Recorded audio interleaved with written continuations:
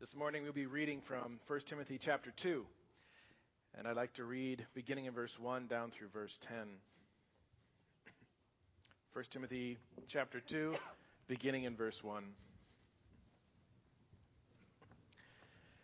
First of all, then, I urge that entreaties and prayers, petitions and thanksgivings be made on behalf of all men, for kings and all who are in authority, so that we may lead a tranquil and quiet life in all godliness and dignity. This is good and acceptable in the sight of God our Savior, who desires all men to be saved and to come to the knowledge of the truth. For there is one God and one mediator also between God and men, the man Christ Jesus, who gave himself as a ransom for all, the testimony given at the proper time. For this I was appointed a preacher and an apostle. I am telling the truth. I am not lying, as a teacher of the Gentiles in faith and truth. Therefore, I want the men in every place to pray, lifting up holy hands, without wrath and dissension. Likewise, I want women to adorn themselves with proper clothing, modestly and discreetly, not with braided hair and gold or pearls or costly garments, but rather by means of good works, as is proper for women making a claim to godliness. Would you pray with me? Father, as we come to your word, we thank you for what you have revealed here. Help us to understand your heart and how we can manifest that in our lives in every way. And this we pray in Jesus' name. Amen. You may be seated. Well, you can tell what the subject of today is. It's right there in those last two verses, and I want to get right to the central question. What is proper clothing? What does that mean? And I thought, a picture's worth 1,000 words. So let's make this simple. Ladies, I brought a picture of exactly how you should look when you come to church. This felt about right. Right? It kind of gave me a bit of the Marysville vibes. I grew up in denim country. So I was like, great. So just look like that. Well, of course, unless you live maybe in the South and you've got a sense of style. Or you live in Syria. Or unless, of course, maybe you live in Central Africa. Or Mexico. Or Norway. Or maybe Japan. Or Brazil. Or China, and we could go on. Maybe there isn't a picture that's going to exhaust the potential of this passage after all. Maybe it's not publishing a fashion guide. Our passage this morning does relate to how we, and in this case particularly to how women are to be adorned as they come to worship. But this passage, remember, is being read, it's being preached, it's being studied, it's being applied all around the globe. And it was being applied back in the 60s, when things looked a little different than they do today. God expects that this passage will be immediately applicable in all these very distinct cultural and stylistic backgrounds.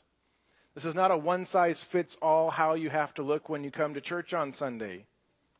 But it is a passage that gives us timeless and global principles that God does want us to understand, and particularly calling to the women this morning, wants you to understand as you come adorned for worship on Sunday.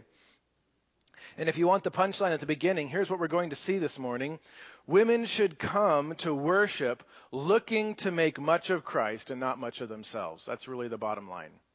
Women should come to worship looking to make much of Christ and not of themselves. They should be adorned, in other words, for the sake of the gospel. So let's dive into our two small verses this morning and see how Paul teaches this and how Paul also exemplifies this and what it's meant to look like. If you're taking notes this morning, our first point is this: women should worship adorned properly. Properly. So let's begin by biting off a good chunk of verse 9 and start working with it. In verse 9, we see likewise. All right, we'll stop there. That's a good chunk to work with. Seriously, though, it is a good place to pause because Paul begins these verses, and by extension the rest of this chapter, by linking it to a point he's already made. And we can't understand what he's saying here if we don't understand the point he's already made. We don't want to miss it either, because the point he has just made is centrally aligned with the reason he wrote this whole letter in the first place.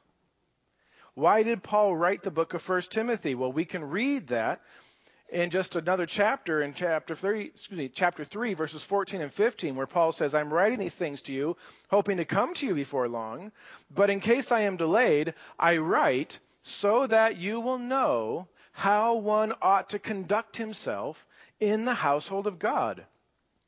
What is the household of God? Which is the church of the living God. What does the church do? The pillar and support of the truth. God has ordained that this, the church, is to be the pillar and the support of the gospel. And thus, it is very important how we conduct ourselves within the church so that our lives do, instead of do not, conform with that message that we are supporting. And Paul's been helping Timothy work through a number of issues present in the church there in Ephesus already. There's a lot of fighting. There's a lot of bickering. People are majoring on the minors. They're forgetting the majors. There's saints just looking for a fight over things they don't understand and things that don't matter. And Paul's going to keep addressing those issues later on in this letter. But in chapter 2, he's focusing in on the way in which men and women both present themselves before God in the context of corporate worship. And he gets there by that interesting path we've been walking through over the last few weeks. So let's retrace our steps briefly so that we can better appreciate the likewise Paul begins our passage this morning with. Remember back in 1 Timothy 2 verse 1, he began by calling for prayer. First of all, then I urge that entreaties and prayers, petitions and thanksgivings be made on behalf of all men, for kings and all who are in authority. He calls the people to pray for everyone, but then gives particular emphasis to those who are in authority. What are we hoping will come about as a result of our prayers for those in authority? Well, he tells us, so that we may lead a quiet and tranquil life in all godliness and dignity. He says, pray that we would have the opportunity, that there would be a context for us to live peaceably, quietly, with piety and godliness. And why is God so keen to see his church able to live this way? Well, verse 3, because this is good and acceptable in the sight of God our Savior, who desires all men to be saved and to come to the knowledge of the truth. God's desire is to see the gospel go out. His desire is to see people saved. And he links that with the desire that we should have to be able to live a quiet and tranquil life in godliness and dignity. How do those things intersect? Well, they intersect in the example of Jesus Christ. Look at verse 5 there. For there is one God and one mediator also between God and men, the man Christ Jesus, who gave himself as a ransom for all, the testimony given at the proper time. For this I was appointed a preacher and an apostle. I'm telling the truth. I'm not lying. As a teacher of the Gentiles in faith and truth. Paul here reminds us that the author of salvation is exclusive. There is only one God. There is nowhere else to turn. And the mediator of salvation is exclusive. The only way that we can have a relationship with the one God is through his Son, Jesus Christ. And his life was the perfect testimony to the truth, a testimony about himself. And Paul's life, then, he says, is to be a testimony to the truth of Jesus Christ to the Gentiles. And he labored to live that out in faith and truth. God desires the holy lives of his saints to be the context in which the universal call of the gospel goes forth with its exclusive message of good news. Does that make sense? God's saying, I want the church to be a place where people live in such a way that it is the context for the effective proclamation of the gospel to all people in all places. And that's why Paul pivots on that point in verse 8 to say, therefore, and this is how that truth should look in Ephesus when the saints gather. Therefore, I want the men in every place to pray, lifting up holy hands without wrath and dissension. What was going on in the church in Ephesus that was undermining the message of the gospel? Well, for one thing, it was a bunch of men refusing to be examples of humble prayer and unity. Instead, those who entered the church in Ephesus on a Sunday to find out what the message of the cross was all about would see men so busy fighting and arguing with each other that they neglected their spiritual leadership shamefully. And that's what Paul's been addressing in chapter 1, verses 3 to 11, in chapter 2, verses 8, which we saw last week, indirectly in chapter 3, verses 1 through 10, and verses 12 through 16, all of chapter 4, chapter 5, verses 17 through 25, and then again at the very end of the letter in chapter 6, verses 20 to 21. This was a big problem, and he spends most of the book hammering on it. And we'll be working through those instructions in the months ahead, but here in verse 2, Paul stops to address some of the problems in the church that were specific to the women. And it's not a new topic. It's turning to the other half of the audience. He's not saying, oh, hey, I've been teaching all these wonderful theological truths. Now let me take a minute to beat up on the ladies. No, he's saying, I'm trying to help the whole church learn how to look like the gospel. I've been talking to the men, and now I have a few words to share with the women. Or to put it briefly, likewise. Likewise. Well, likewise what? Look at verse 9. Likewise, I want women to adorn themselves. The I want here is in most of your translations in italics because it's being borrowed from the beginning of verse 8, right? Therefore, I want men to do this. Verse 9, likewise, and then there's no verb in the Greek, so we stick it in there so that we can remember what Paul's saying. It's a parallel phrase. Likewise, I want. And that word want there is not just a suggestion, a preference, a casual thing. This word is translated throughout the rest of the New Testament as things like planned. It's translated as God's will. It's a word that is a sincere call to an obligation. Paul is saying this ought to be done. He's not saying, hey guys, if you feel like it, maybe try praying a little more and fighting a little less. He says, no, you must pray. You must stop fighting. Likewise, this is what must be true of the women. What is that? That they should adorn themselves. We're in an adorning kind of season, aren't we? How many of you have adorned your houses in preparation for Thanksgiving? Do we have any? Yeah, I know you have. Yeah, we're adorning our homes for Thanksgiving in many cases. There's maybe some pumpkins and gourds lying around that you have no intention of eating. They're just going to sit there until they rot and you throw them away. Some of you have got those little cornucopia things with that funky, like dried Spanish rice cob things, in there. That's what my mom had out every year. And soon we'll be adorning for Christmas as well. And we're pulling out the stops. There will be lights. There will be decorations. In fact, just last night, Amanda Jarvis here at the church sent her concept art for our Advent series out for review. We're getting ready to adorn things. And to adorn something means just what we think it means today. To decorate something, to make it appealing by arranging it and organizing it. That's what that word means. To decorate something, to make it appealing by arranging it and organizing it.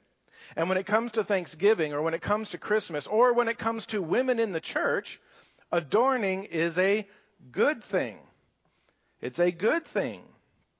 Paul isn't writing this passage to tell women to start coming to church with a burlap sack over their heads. He wants them to be adorned, and to be adorned as women. Nothing in this passage is meant to diminish in any way femininity in the women in the church in Ephesus, or indeed in any other church ever since. But these verses do, however, shape how that adorned femininity is to be expressed in ways that are proper for the purposes of our gathering together as saints. If I came over to your house and you said, I just finished decorating for Thanksgiving, and I walked in and it was American flags everywhere, I'd say, whoops, you got the wrong holiday. You're ready for the 4th of July. Paul is not saying stop decorating. What he is saying is understand the purpose. Understand what this is all for, and make sure that the adornment matches its purpose. And that's why Paul goes on to say in the next phrase there that women should be adorned with proper clothing. Paul's having a little fun with words here. The word adorn we just saw is cosmein. And the word proper here is a word that sounds very like it, cosmio. And you may have noticed that not only do those words sound like each other, they also sound like a couple of English words that come from these. the word cosmetics and cosmos. And you might think it odd that cosmetics and the cosmos would have something to do with each other. I mean, what does lipstick have to do with planet Earth? But they actually both come from the same root. Both have an idea of something properly arranged and organized. That's what the root of both words means, something properly arranged and organized, put together. And whether it's a planet or whether it's the contents of a wardrobe, all should be adorned properly. Whether you're looking at the beauty of nature or the clothing of a Christian woman, there should be an immediate sense that what you see is in harmony with its intended purposes. And that's why if we go and we stand and we look out over a beautiful sunset, we go, wow, yes. And then if you come upon the aftermath of a hurricane, you say, oh, that's a shame. The word for clothing here, proper clothing, it's a broad term. It's not applying to a particular article of clothing, but generally to the entire look, if you will, of a person. I don't know what the word for your look is these days. It seems like it changes every 5 minutes. But the whole thing. Paul isn't addressing just dressing, but the overall presentation of a godly woman in the context of corporate worship. And what is most important in that appearance? Well, as you might expect, the most important part of this proper clothing is actually something that you can't observe directly, and that is the condition of the heart. Godly adornment puts the heart before the art.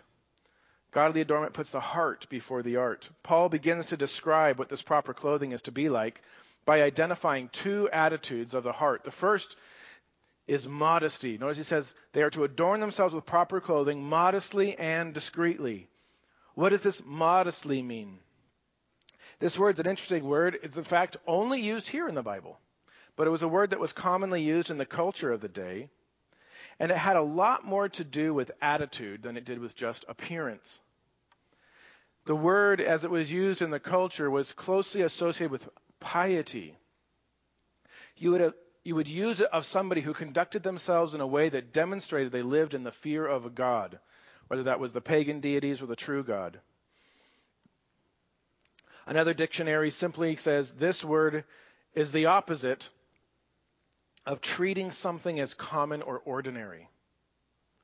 And so when you saw somebody that you would describe as modest, you saw somebody who had chosen to live in such a way that it pointed to something set apart, to something special. That's what it was about. And often that did come with an attitude of piety, with a maturity, with a sober-mindedness, but it has to do with that presentation of the heart. I think when we hear the word modesty today, we have maybe in some cases like flashbacks to awkward conversations and lectures involving rulers and fingertip lengths and all that kind of stuff. And that's not always bad. And yes, our youth ministry, we have a dress code for our student activities, and that's important. But this word here is not trying to get you all to reach for your tape measure. It's trying to get us all to focus on the heart. Christian women, Paul says, should come to worship with an aura of piety about them. Sounds a little bit like what he just said to the men, doesn't it? When you walk into a church and you see a Christian man, you should see a man with an aura of piety about him, lifting holy hands in prayer, not fighting and defending his latest hobby horse. And now he turns to the women and says, similarly, when people see you, they should see something that points them to something greater. It goes hand in hand with that next word, discreetly. Similarly to modestly, this word discreetly means something that is reasonable, something that is prudent, something that is moderate. It is calculated. It is thoughtful. It is measured. It's on purpose. Well, instead of what? Paul, what are you hearing about that's being so distracting in Ephesus that you are pausing to say, hey, ladies, let me talk about how you're dressed. What are you trying to avoid? What are you trying to guard against? Well, in the case of Ephesus, Paul gives us a taste of that there in the next phrase. Ladies, he says, wear proper clothing, modestly and discreetly, not with braided hair and gold or pearls or costly garments. And I think this is the part of the passage that traditionally has probably been the most abused and sets off the most alarm bells. And you might be like, but I like to braid my hair. Do I have to take off my wedding ring? It's made out of gold. Or my dress is a designer dress, but I bought it at the thrift store. How costly is too costly? And I think as soon as we start down that road, we've completely missed the point of what Paul's trying to say. Paul here is giving an example of what in this culture amounted to getting all gussied up and showing off. That's what he's addressing. A city like Ephesus, like most cities today, was a place of vast socioeconomic disparities. And we'll see later in this letter that one of the dynamics in the church was the presence of both believing slaves and believing slave owners. And it was the custom of the time for women of means to demonstrate their social position, often at their husband's behest, because she was considered to be a walking billboard of his grandeur, to demonstrate that by how they dressed and how they did their hair. And I know you're thinking, weird. Who does that? What kind of woman would ever show off by how she dresses or does her hair? But I understand these were different times, dealing with different issues. And you'll have to stretch to imagine how that might find application to today. I'll show you a couple pictures here on a slide. These are statues of the kind of women Paul's describing, the kind of hairdos of the time. You've got, I like in particular, whatever that is going on. I mean, can you imagine how long you'd spend with curlers trying to get that do? That is crazy. These are statues in a mosaic of upper-class hairdos from the time. Now, when we see statues today in museums, we're like, man, they were a very reserved culture back then. It was all like white marble. And that's not what it looked like back when they made these. These would have been painted with wild, bright colors. And when they've been able to dig up statues that still have a little bit of pigment attached to them here and there, these were vibrant, bright statues that would have just been, wow, it would have been overwhelming to see, as they would have also been covered and laced up with gold, like the golden hairnet you can see in the upper right there. It was meant to be a pretty overwhelming demonstration of opulence and beauty. And the question is that bad? Is it bad to just go all out? And the answer is it depends on the context. Depends on the context. When it came to the context of the church, a woman should come adorned as a woman, but not as a social statement. She should come adorned as a woman, but not as a social statement. What exactly does that look like? Well, it varies wildly by culture and by context. What might be showing off in a gaudy fashion in our context might look very different if you were to go overseas to some other place. Or even within America, if you showed up to church dressed like you might dress in Manhattan in New York or something like that, versus you show up to a Midwestern church in a small farming community, you might look wildly out of place depending on if you swap two people from those congregations. There's a lot of context and culture that plays into what this looks like, but everywhere and everyone has its own particular rules for what counts as showing off, doesn't it? And this was how they did it in Ephesus. Paul is challenging the women of Ephesus to check their hearts before they gather on Sunday. Is it possible that sitting 2 seats down from a woman whose head looked like Alibaba's Cave of Wonders was the hopelessly overshadowed slave girl who had spent her whole morning braiding and adorning her mistress's head?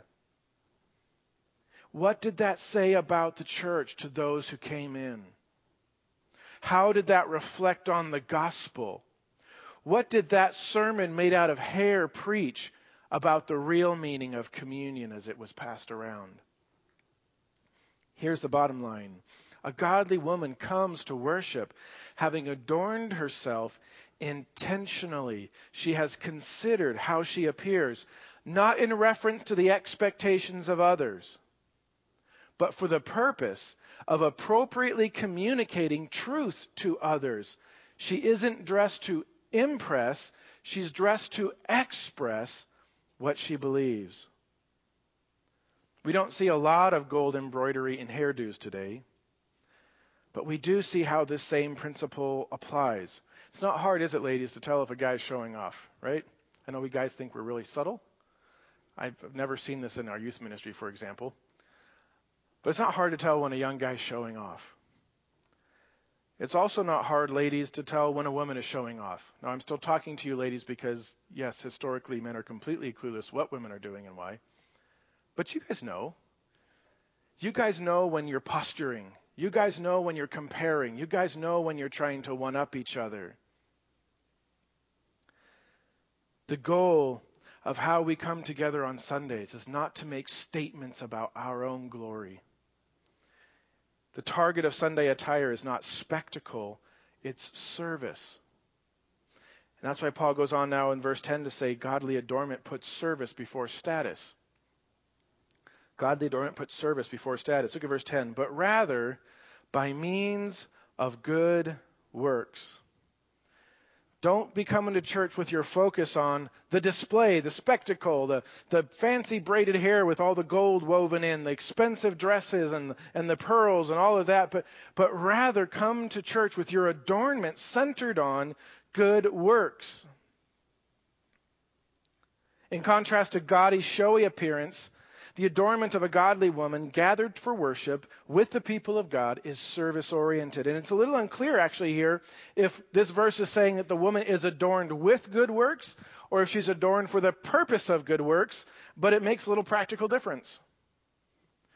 Good works sparkle with gospel glory just as surely as woven gold sparkles with earthly glory. And this is what a broken world needs to experience when they come into contact with the people of God.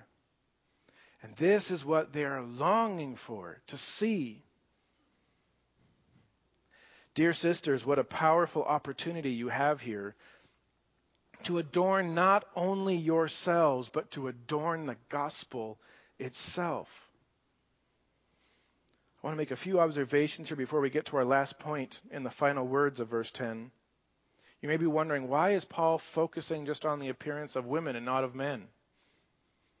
Why is he calling them out in this way? As Paul moves from the men to the women, he's highlighting how we ought to live in the areas that relate to our unique glory as men and women.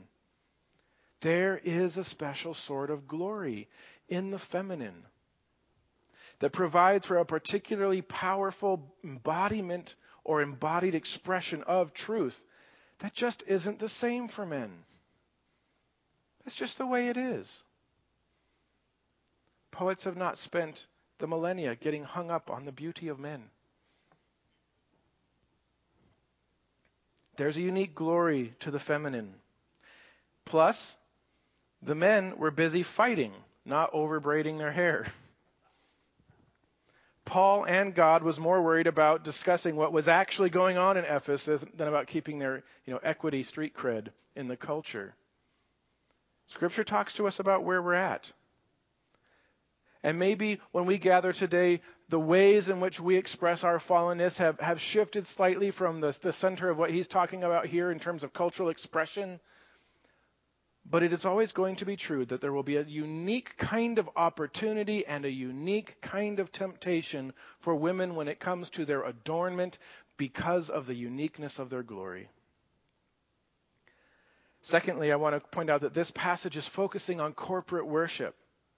There are times to crank the feminine wow factor all the way to 11. There is a place for that. Just read Song of Solomon. You'll see a celebration of the time and the place for a truly intoxicating display of beauty and charm. Singling out even hairdos that are fancy, clothing that's expensive, and jewelry. There's a time and a place to just crank it up and say, wow. But what is appropriate on Sunday morning is different than what might be appropriate on a wedding day or at an anniversary dinner or on a hiking trip out into the bush. Different adornments for different purposes. Each context has its purpose, and the goal is to be intentional about each. And Paul's saying when you come together as the people of God, What are we communicating here by what we do and how we look? And so examine ourselves. There's no plans to set up the Women's Council on VBC Sunday dress code, in case you were worried. That's not happening. Thank heavens. This isn't meant to establish some kind of legalistic code, but it's calling us all to a heart of worship that adorns itself outwardly for the sake of the gospel. So yeah, if you have been, conspicuously showing off your $2,000 Gucci clutch, come on. You should probably stop. Or if you've bought into the lie, as so many do in our culture, that overtly displaying your sexuality is how you demonstrate your empowerment and your value, it's time to reevaluate. Or if, on the other hand, you're ashamed of your femininity and hide it, that's not what this passage is calling for. We're in a culture that is not only dealing with the exaggeration of gender and sexuality in sinful ways, we're also in a culture that's just in flat-out rebellion against gender expression and sexuality. So what does it mean for you, godly woman, as you consider how am I going to adorn myself piously, intentionally, for the purpose of demonstrating the love of God in service in a powerfully feminine way? Well, I'm not going to tell you. Because I don't know. I don't know what that looks like for you. Because that's your act of worship. That's your service to God. That's your opportunity to look around and say, in the culture and place that I'm at, and coming to the church for the context of worship and service, this is how I can put the feminine on display in a way that makes much of the gospel. And if we master this, it will not end up with everyone showing up to Sunday wearing whatever's on sale at Costco this week. We won't all look the same. We won't all act the same. If we all apply this passage as fully as we can, there will still be wildly diverse presentations of personalities and styles, but all communicating the same appropriate message about the gospel. And God loves that. God loves the fact that our little church service probably looks ridiculous to a church gathering in Cambodia this morning. What are they doing? Are they glued to their chairs? Does nobody know how to say amen? And vice versa. If we watch them, we'd be like, man, what did they have in their cereal this morning? They are hyper. And God can look on both and not want either of us to look more like the other, because we can both be fully honoring the Lord, fully applying these principles in the amazing, diverse, and beautiful spectrum of what God has created throughout the world to give himself glory. Because he's a creative God. He's not boring.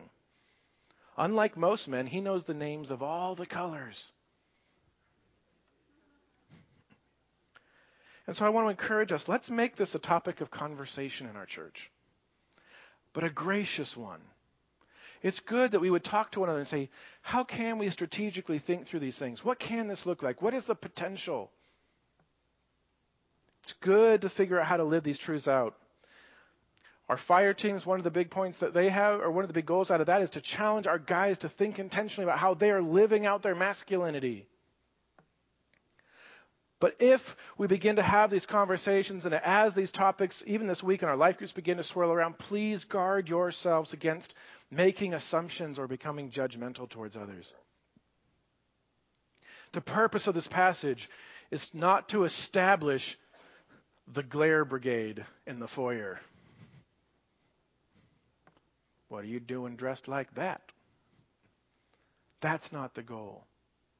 The purpose of these passages is to call all of us to look at our heart and to consider how we may most honor God and how we come to worship, whether you're as a man, as we saw last week, whether you're as a woman, as we saw this week. One of the neatest examples I think I've seen of this lived out powerfully was as a young man I had the chance to travel to the Ukraine as a part of some short-term mission trips and spend some time in some Ukrainian churches. And I'll tell you what, I saw some powerful, service-oriented femininity on display in these churches, and I'll never forget it. These were modest servants. They weren't flashy and showing off. They couldn't if they tried. They were too poor.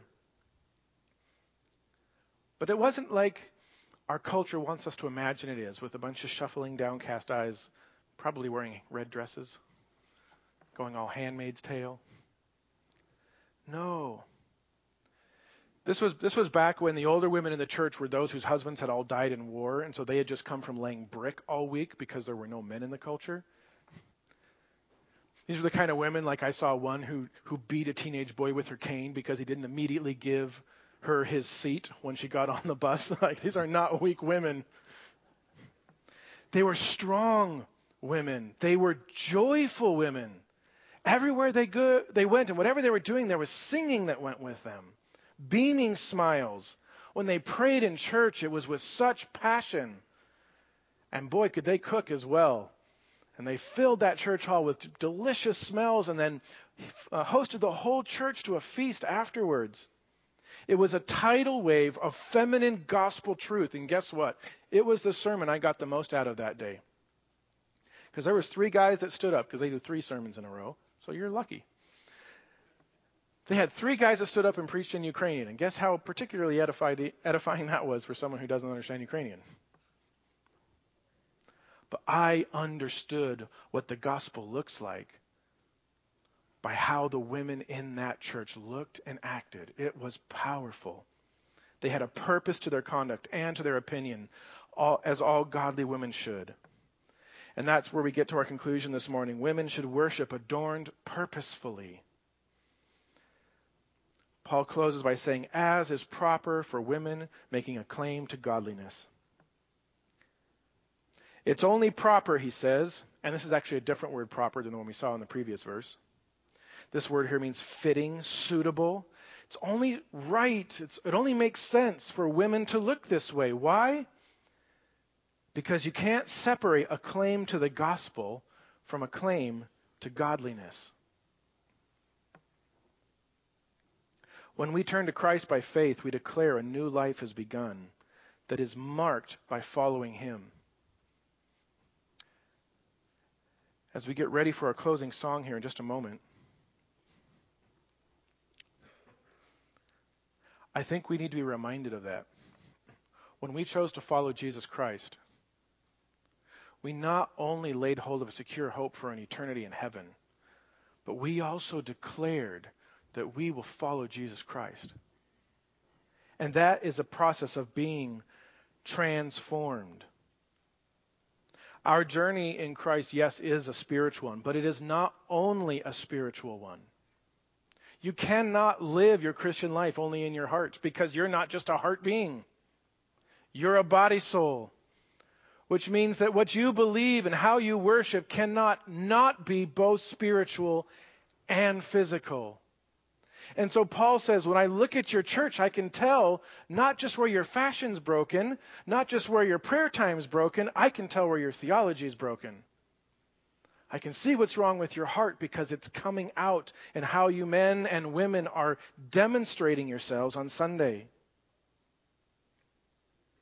And so whether it's our work, whether it's our play, whether it's our prayer, whether it's even our appearance, everything matters.